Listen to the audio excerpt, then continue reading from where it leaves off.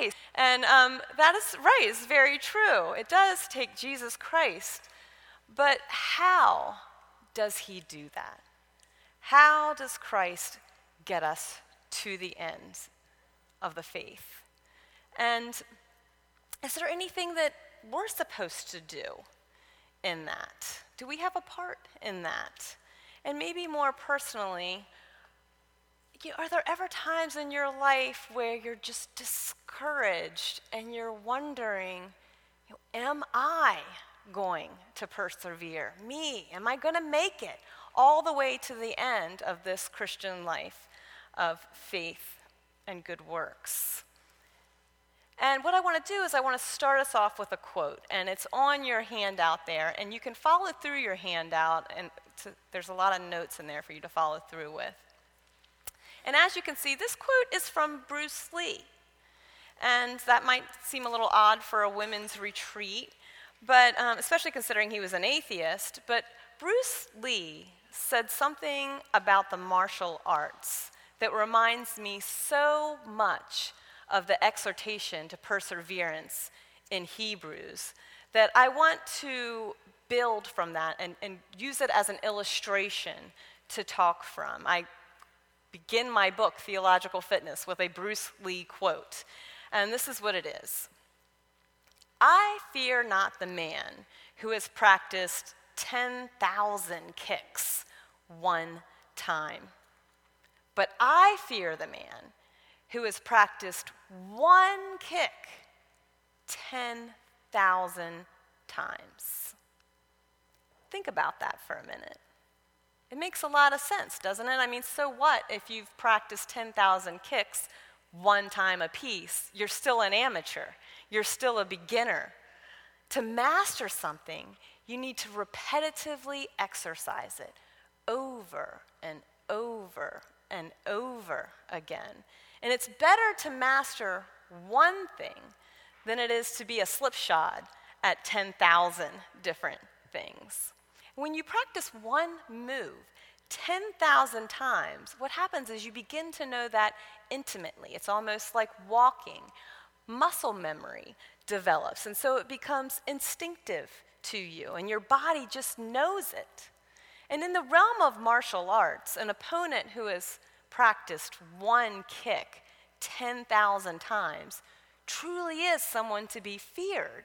They have reached a level of fitness and stamina and a skill to exercise it with great strength and perfection. But I know what you're thinking. Amy, why are we talking about this? Why are you sharing this with a room full of church women? Well, if I'm honest, it's probably because I watched way too many karate flicks in the 80s. I'll just go ahead and put that out there. But it's also because I believe the writer to the Hebrews is saying the same thing. And so we're going to be spending a lot of time in Hebrews tonight and tomorrow. And it's a bit different than the other books in the New Testament in that it is written to be a sermon letter. And so it's written to exhort the intended first audience of Jewish believers to persevere in the Christian faith and not to turn back to their old covenant sacrificial system and ceremonies. But of course, in his providence, this is also God's word to us, right? And in this sermon letter, we learn that Jesus Christ is superior. He's the ultimate priest, he's the ultimate prophet, and he is the ultimate king to which all the others have been pointing to all along as merely types and shadows. This is a very theological sermon. And when I use a word like theology, all theology is the study of God. It's just knowing God. So I was teaching a Bible study on Hebrews, and you really feel like you're climbing up a mountain there with all that theology every week, teaching it and talking about it and answering questions. And after studying all these indicatives of who God is and what he has done in Jesus Christ, I was captivated with a particular imperative, a command that the preacher to the Hebrews lays out to press the reader to perseverance. And that is Hebrews 10:23. And we are going to be spending a lot of time there. Our whole talks are organized around this verse. And so here it is. Let us hold fast our confession of hope without wavering, for he who promised is faithful. Let me ask you another question. If you're getting to know someone new and they find out you go to church and like, oh, are you a Christian? And you answer affirming that yes, indeed, you are a Christian. Well, what if they say, well, what does that mean exactly? And I think that's a pretty good question in our day and age. We have a lot of different ideas about what a Christian even is. Well, that is what this sermon letter thoroughly teaches us, and it is a very important question. In fact, what I want to do is propose here that our answer to this question and our ability to proactively cling to a proper confession of what we believe is directly connected to our perseverance in the Christian life. See, every Christian needs to know what it is that we are persevering for, right? Whether you're going through a tumultuous trial in your life right now, or whether you are just trying to get through the mundanity of your everyday living. And this takes a certain level of tenacity to grasp what is true about the person and the work of Jesus Christ. That is our one kick that we need to keep practicing every single day. And I call that theological fitness. And so you'll see in your handout there, I have a definition for you. That theological fitness refers to that persistent fight to exercise our faith by actively engaging in the gospel truth in God's word, revealed in God's word. So I'm not talking about just memorizing some of your favorite and most meaningful Bible verses, as wonderful as that is. But I'm talking about trusting in God's promises and having that motivate us for holy living. And that is what we are exhorted to here in Hebrews 10:23. And that's what I want to break down for you in these three talks. So hopefully, when I'm through, we will have some fundamentals laid down so that you'll be motivated and prepared to leave here then and practice your kick another 9,999 times and then some more after that. So let's get to it. Now, it would be really easy and tempting for me to just go ahead and start teaching you the mechanics of our kick. But that's not the way it works. The first thing any fighter needs to learn is a fighting stance. Before any kicks or any punches can be thrown, they need to know how to stand. So, for example, this is a horrible fighting stance right here for many, many reasons. First of all, I'm a huge target. You can get me anywhere right now, and it'd be pretty easy. My face, my gut, whatever it is, sweep the leg. And I have not very good balance standing like this. If somebody were to hit me, I'm going down, okay, really easily. But interestingly, if I just turn a little bit to an angle, look, there's less of me to hit now. There's less of a target. If I bend my knees a little bit and tuck in my core, strengthen my core, and if I put my fighting arms up like this, then I'm blocking my face if someone comes after me, and I can move to the left pretty easy. I can move to the right, forward, backward, keeping my hands up the whole time. I've got a strong core. So I have a lot more mobility. I'm less of a target. And I'm now in a stance where it's much easier to learn how to throw a punch or to do that kick. So the first thing a fighter needs to learn is a fighting stance. Amy, why are you teaching us about karate? Well, guess what? Christians are fighters too. We're fighters. Every day we fight to persevere. We all want to be strong in the faith, right? Does anyone here want to have a weak faith? Of course not. We want a healthy spiritual life, just like we want physical health. So what's the problem then? Well, the problem is that there's something always working against our fight to be healthy, whether it's in a physical pursuit of fitness or a vigorous effort to get to know God. John Owen explains that this command in Hebrews to hold fast insinuates an opposing force, a great danger even. And he says this: to hold fast implies the putting forth our utmost strength and endeavors in the defense of our profession and a constant perseverance in so doing. That doesn't sound very passive, does it? No, holding fast to our confession of hope requires fight. And one thing is for sure, we are not going to hold fast to a confession of hope that we know little about, are we? And we love, as Presbyterians, to say and affirm that faith is a gift of God. But we also need to remember that faith is a fighting grace. And so the first thing we need for theological fitness is a good fighting stance. And that's what the very first two words in our verse give us. You know, I've got some good news for you here today, and that is that Christian perseverance isn't a battle that we fight alone.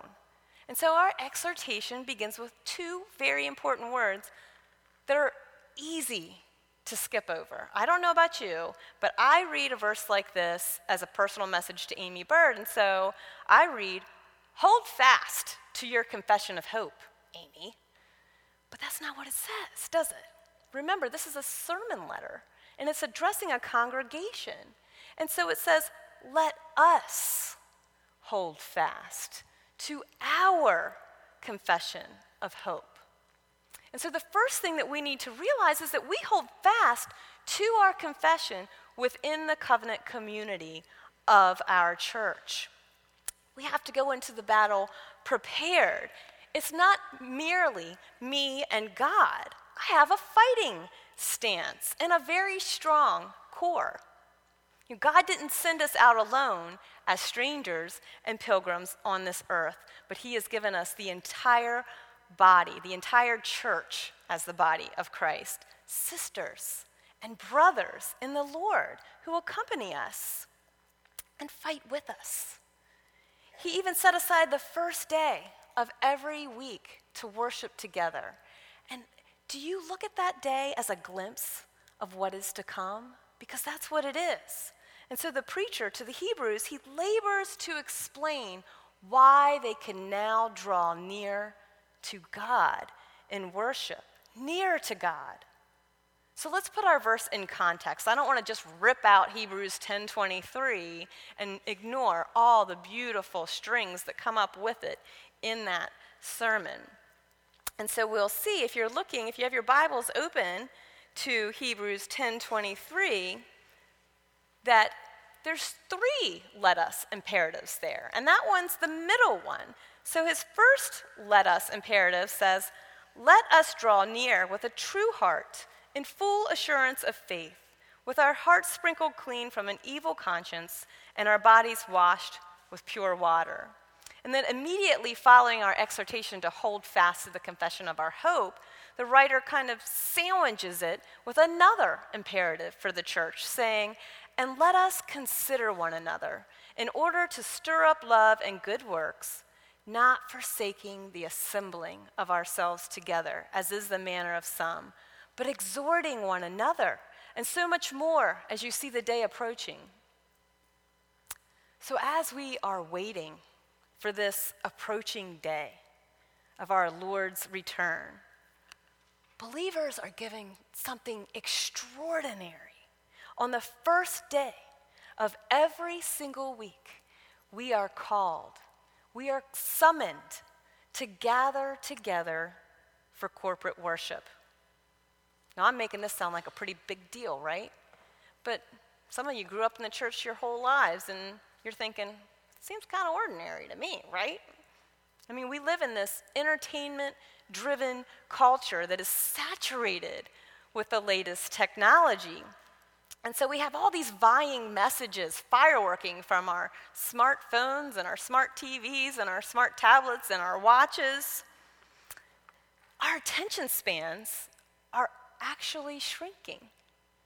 Did you know that? I read a great book by Nicholas Carr called The Shallows. It's not a Christian book, but it's a really good book. He's an author who noticed that he is so distracted now that when he sits down to read, something he loves to do, he's having a hard time reading for long periods of time and paying attention to what he's reading. And this is somebody who does that for a living and loves it. And so he decided to investigate that more. And have you ever heard the saying, what fires together, wires together? We're actually wiring different pathways. Our brains are physiologically changing due to all the interruptions that we're getting from gathering information on the internet. And so we expect crisp visual interfaces and easily scanned information that we can just gather really quickly. And he has a line in that book that is gold. And he says, as he's making this observance about himself, "Once I was a scuba diver in the sea of words, and now I zip along the surface like a guy on a jet ski."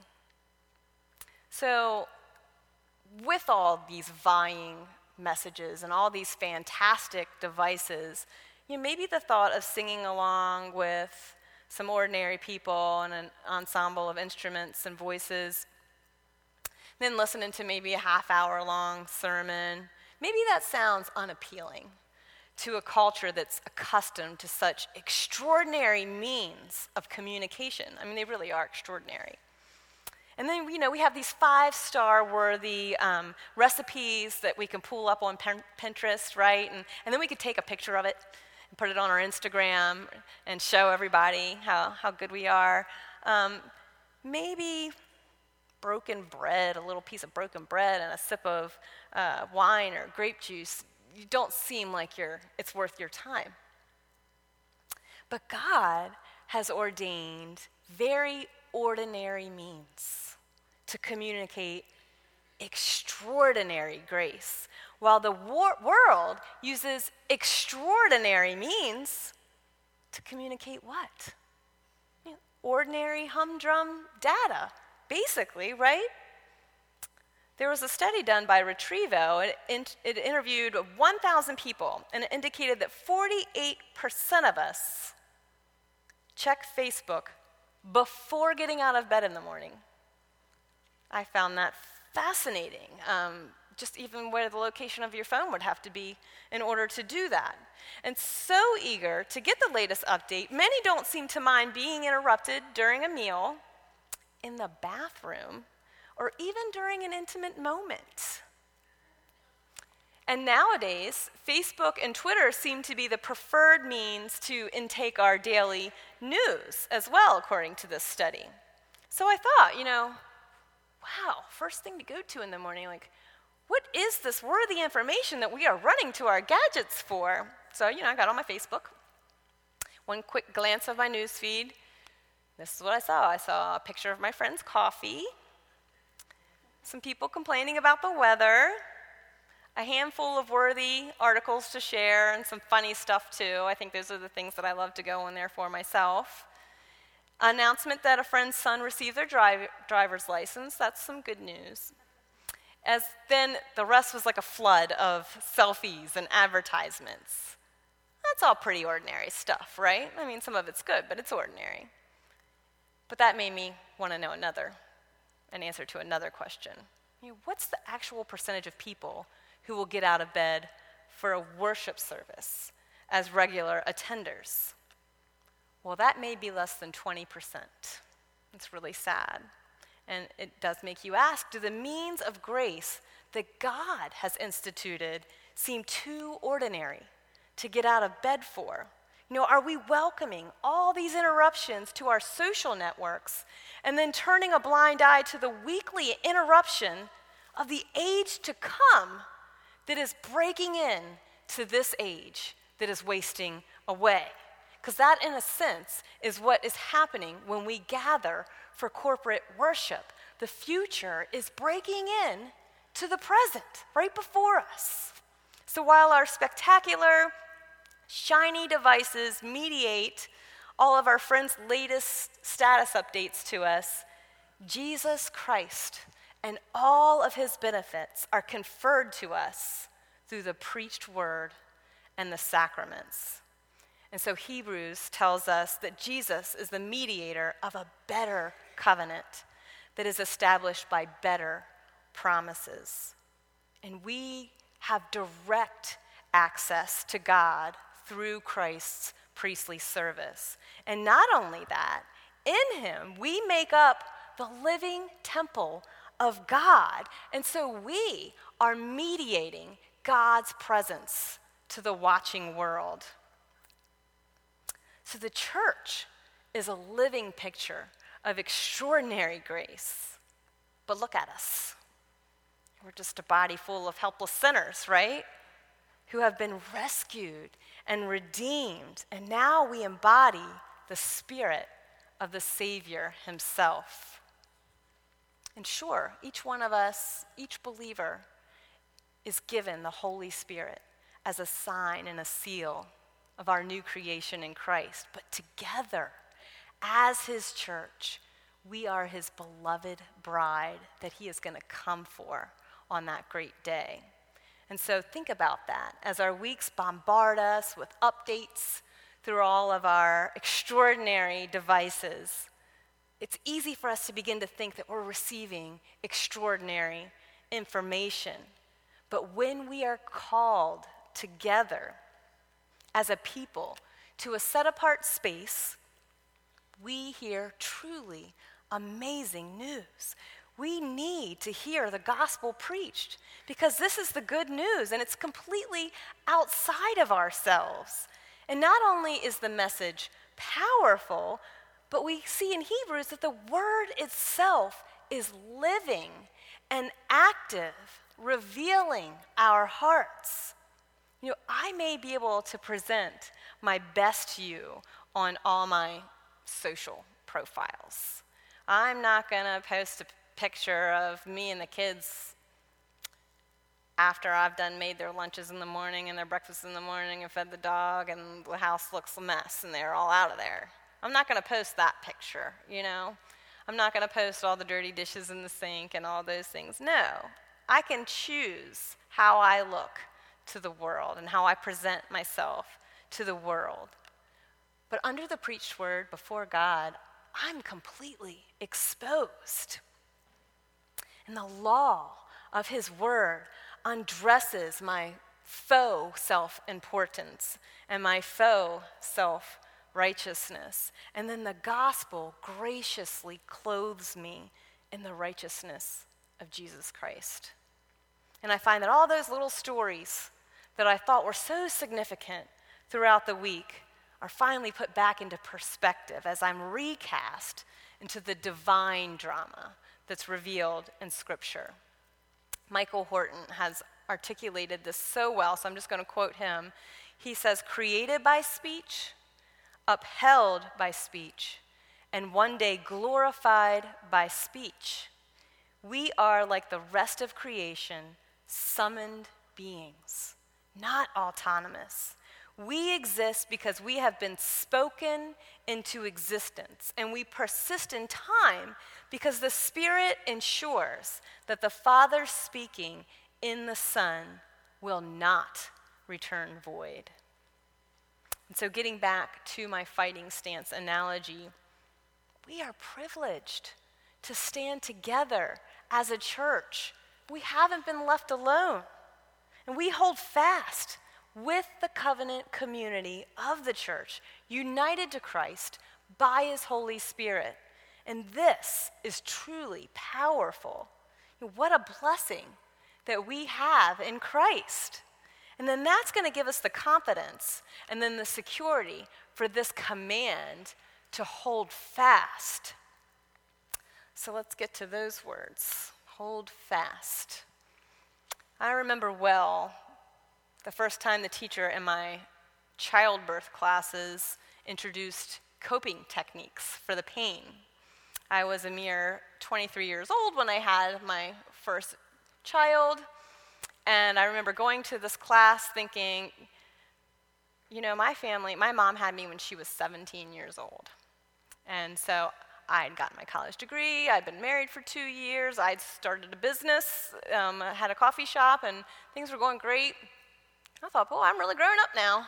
And I go into this class, and everybody else there having their first child, they're like 32, you know? So I kind of stuck out like a sore thumb. And I was adamant that I did not want pain medication during my childbirth. So I had several reasons for that. One reason is because my back is crooked, so I did not want an epidural. I didn't know how that would go for me. But anyway, I go in there, and she said, all right, we're going to practice coping with the pain of labor and delivery without drugs today. I'm like, all right, sounds like a good idea. And so she hands out a bag, Ziploc bags of ice cubes, filled with ice cubes, to each one of us. And she says, all you got to do is hold on to this bag tightly for 60 seconds. And if you start to feel an uncomfortable burn, you can do those breathing exercises that I taught you, and that'll help you to cope with the pain. Well, I'm kind of a little bit of a competitive person, okay? So I'm looking at these women in the room, and I'm like, it's on, you know, I'm going to beat y'all. And so we start, and guess what? The pain was so much more than I had anticipated. It hurt so bad to hold stinking ice. And so here I am, like, I'm not going to embarrass myself by doing labor and delivery breathing while I'm holding ice, and I think that would just be an annoying add-on. The pain was so much more bothersome than I anticipated. I just saw no value in completing this task. I mean, it was just ice, right? But like I said, I'm a little competitive. And so I thought, well, these women are dropping like flies. I can tell it's bothering them too. So I'm just going to hold on longer than they do. And so that's what I did. I waited until the last woman let go, and I still didn't make it stinking 60 seconds, and I let go of my ice as well. But that also provoked a very scary thought. As the popular hymn goes, there's no turning back. Like, I had this kid inside of me, and apparently she had to come out. And I can't even hold on to a bag of ice for 60 seconds. So I'm thinking, oh no, how am I going to get through this long, torturous labor? What was I thinking? And so as my pregnancy progressed, I started developing these conspiracy theories. And I thought, it can't really happen the way that they say that it happens. After this whole ice experience, I was having a whole new outlook on the possibilities of doing what they say. Even though I saw the videos, I was like, no, I think that this is all a trick, and all mothers know something that we don't know. And, you know, it's a secret that you'll learn when you get to the hospital. It's like privileged information. Well, as you know, it does happen that way. And thankfully, I was able to make it through 3 labor and deliveries and meet my goal of coping through the pain without drug use. And, you know, the breathing techniques were actually helpful in a real situation, but there was definitely a motivating difference that helped me to persevere. You know, I wasn't holding on to a bag of ice. I was holding on to the hope that I was going to hold a beautiful child in my arms at the end, no matter how bad it hurt. Now, by no means am I trying to brag here and make you think that I was a model student in the labor and delivery room. Let's just say that everyone in that room and in the hallway and in all the rooms down the hallway, and my husband would probably add the whole state of Maryland, was well aware of my pain and suffering. But I held on. I held on. In our Hebrews 10:23 verse, we are exhorted to hold fast to the confession of our hope. And so we've established that we're not left alone to do this, but we're to encourage one another with the good news of the gospel in the covenant community of our church. And we share a common goal. But we all look different in this process of sanctification. And even using my childbirth illustration, we all do that differently, right? Pain meds can be very good for people and rational. We all look different. But maybe this appeal to hold fast sounds a bit vague to you, doesn't it? I mean, what does that really mean? And how do you do that in real life? Well, I propose that it's both simple and extremely difficult. Put simply, holding fast means that you grab tightly and you don't let go, right? But I think that my labor and delivery teacher made a very good point in her little exercise. You have to be prepared to deal with suffering. Endurance takes stamina. Stamina takes training. And so I will repeat it. Faith is a fighting grace. Do not mistake it for an easy believism or a passive coast until the roll is called up yonder, to quote from another hymn. Having a confession is not enough. We must hold fast to it. And so we fight to hold fast to our hope no matter what. In the beginning of Hebrews 12, we see that we must persevere in holiness to reach the crown at the end of the race. And so in case you think I'm making too much of this whole idea of holding on, I mean, it's only one verse, right? Let me show you some other references that connect perseverance to holding fast, and I'll start with Hebrews. Hebrews 3:14. For we have come to share in Christ if indeed we hold our original confidence firm to the end. Hebrews 4:14. Since then we have a great high priest who has passed through the heavens, Jesus, the Son of God. Let us hold fast to our confession. Hebrews 6:17 and 18. So when God desired to show more convincingly to the heirs of the promise the unchangeable character of his purpose, he guaranteed it with an oath, so that by two unchangeable things in which it is impossible for God to lie, we who have fled for refuge might have strong encouragement to hold fast to the hope set before us. Then there's our Hebrews 10:23 verse, let us hold fast the confession of our hope without wavering, for he who promised is faithful. Let's go to 1 Corinthians 15:1 and 2. Now I would remind you, brothers, of the gospel I preached to you, which you received, in which you stand, and by which you are being saved, if you hold fast to the word I preached to you, unless you believed in vain. I find that very convicting there at the end. Philippians 2:14 and verse 16. Do all things without grumbling or questioning, holding fast to the word of life, so that in the day of Christ I may be proud that I did not run in vain or labor in vain. 1 Thessalonians 5:21. Do not despise prophecies, but test everything. Hold fast to what is good. And Revelation, all the way, take that thread to the end. Revelation 2:25 and 26. Only hold fast what you have until I come. The one who conquers and who keeps my works until the end, to him I will give authority over the nations. So we see this exhortation to hold fast. It requires a theological fitness because we're required to lay hold of the gospel.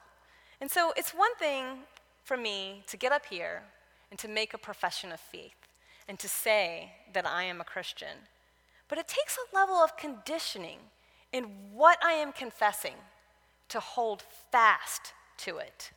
So this aptitude or this fitness, it comes from a persistent fight, persistent over and over again, to exercise our faith by actively, not passively, engaging in the gospel truth revealed in God's word. I mean, what do we believe when we're being tempted to sin? what is it that you believe then? What do you believe when you fail? What do you believe when you're hurt and when you're suffering? What do you believe when you are deceived? To persevere in the truth that we profess, we are told to hold tight to our confession. Thomas Schreiner put it very well. Great little book on Hebrews called Run to Win the Prize.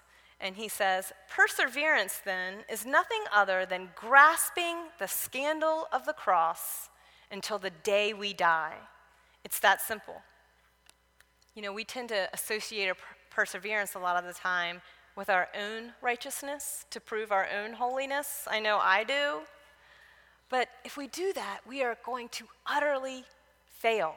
Holding on to our bare works is failure. And so Schreiner continues, the author of Hebrews does not commend perfection to his readers. Rather, he exhorts them to continue to hold on to Jesus Christ, to continue to cling to his sacrifice for forgiveness of sins. Believers persevere by continuing to find their forgiveness and final sanctification in Christ instead of themselves. Doesn't that liberate us then to strive for holiness all the way to the end? Because we know that whatever flaws that we may have, and I can stop right now and on the plane rides to these places that I'm about to speak, and I think, what in the heck are these people asking me to come speak to them for? Do they really know me? I'm full of flaws. Whatever flaws that we may have, he is blessing our efforts. We are in Christ. Christ's righteousness proves our holiness. Believers have been sealed with his Holy Spirit, applying his work to us right now. And so we trust that he is working in us as we hold fast to living a holy life. So I want to simplify this a little more practically for you and give you the key to holding fast. And that is focus. I mean, the sermon letter to the Hebrews has a forward-looking focus. The preacher keeps reminding the reader where Christ is right now. And so tomorrow, we're going to get to the section tomorrow morning of the details of our confession, and we're going to do some theology, and we're going to be looking at Psalm 110. I would love for you to read that in the morning before you come, or tonight before you go to bed. It's only 7 verses long. We're going to pull 14 confessions out of those 7 verses. And so here we see in Psalm 110 that Jesus is sitting at the right hand of the Father, ruling and interceding on our behalf. So while the writer to the Hebrews is emphasizing that our Lord's redemptive work to justify his people is finished, he also points us to our future hope that awaits us at the end of this marathon, he calls it, that is the Christian life of faith and obedience. And so we see in chapter 11 the promise that all those Old Testament believers held fast to. It wasn't something that was going to be fulfilled before the resurrection. They were looking toward a better country, one that would never be shaken. We are running toward something, and we hold fast to this truth. Sometimes I can talk my husband, Matt, into doing my workout videos with me. Not so much lately, but he used to work out with me a lot more. And one of the trainers in there is constantly telling us to be engaged. Only he doesn't say it that way. He's Southern, and he's kind of emphasizing this word, and so he kind of adds a Y and an extra syllable in there, and he says, engaged. Like that. Well, when he says this, Matt and I are like holding weights out like this, and we're dying, okay? And it's like midpoint of the workout or something. So we're pretty tired, and we're feeling the pain, and we want to let go. And so we've done done this little thing now that every time he says it, we know it's coming. We think it's really funny because, we're in pain and we need something to laugh about. And so we echo him, or we say it at the same time, or we beat him to it. We're like engaged. We love to say it. But the trainer, he's emphasizing the word to make a very important point. Doing the workout isn't just about going through the motions. The benefits are more substantial when we are engaged in the process. That's a principle that I try to instill into my children to apply when they're sitting under the preached word. It's called active listening. Sit up. Make eye contact. Take some notes. Ask questions in your head when the sermon's being preached. Make connections with other areas in Scripture to what the pastor is saying. Tie it into your own personal life experiences. Be engaged in the sermon. That requires some mental fitness too, doesn't it? In other words, pay attention. That's exactly the exhortation that the preacher to the Hebrews gives in his first warning to persevere in Hebrews 2:1. He says, therefore, we must pay much closer attention to what we have heard, lest we drift away from it. So the preacher, he's already declared that God has spoken to us in these last days by his Son. Then he makes the case that Jesus Christ is superior, even to the angels. Well, if Jesus is better than the angels, then his message must be of greater significance as well, right? And then following verse 1, we read, for since the message declared by angels proved to be reliable, and every transgression or disobedience received a just retribution, how shall we escape if we neglect such a great salvation? So here we see this popular argument from the less to the greater. The angels, they participated in delivering the law of Moses. So the recipients, the first recipients of this sermon, they knew how crucial the law was. They were also well aware of the sanctions for breaking the law. But both Moses and the angels worked for Jesus. That law could never save. So it's at great peril that one would neglect Christ's message of salvation through him. There is no confession of hope without Jesus. And so what does he say? He says, pay attention. Notice how similar this warning is to our exhortation to hold fast. The words are very similar in the Greek concordance. For hold fast, we see words like keep in memory, possess, retain, seize on. I like that one a lot because it's really active. And stay. And for our phrase, pay attention, we see similar words. To hold to, tend to, turn to. The King James Version translates, give the more earnest heed, where the English Standard uses, pay much closer attention. I like how this adverb for earnest also translates more superabundantly. As if superabundantly isn't a big enough word, they have to put more super abundantly. So I kind of have my own housewife theologian translation, to be super abundantly engaged in God's word, intensely involved. Isn't that what holding fast really is? And so as the Holy Spirit opens our hearts to the promises of God, he also gives us a desire to learn from God's word and walk with it. Walk in it. But we still need to exhort one another to not just go through the motions. Pay attention to the gem that we have. Give heed to God's word and get engaged with its message of salvation. One key way of being engaged is through prayer. And again, we have the help of God's Holy Spirit as we're privileged to approach our Father in prayer. And God doesn't use his angels as mediators to and from him in prayer, but he uses his own Son, Jesus Christ. He is both the message and the means. And so if we neglect this message of salvation, how can we escape apostasy and judgment? How can we possibly approach the Almighty God? So as sure as Jesus paid our ransom, and as sure as he won the victory for his kingdom on the cross, he will return to consummate that kingdom. And we can be assured of this because he was resurrected. And now where is he?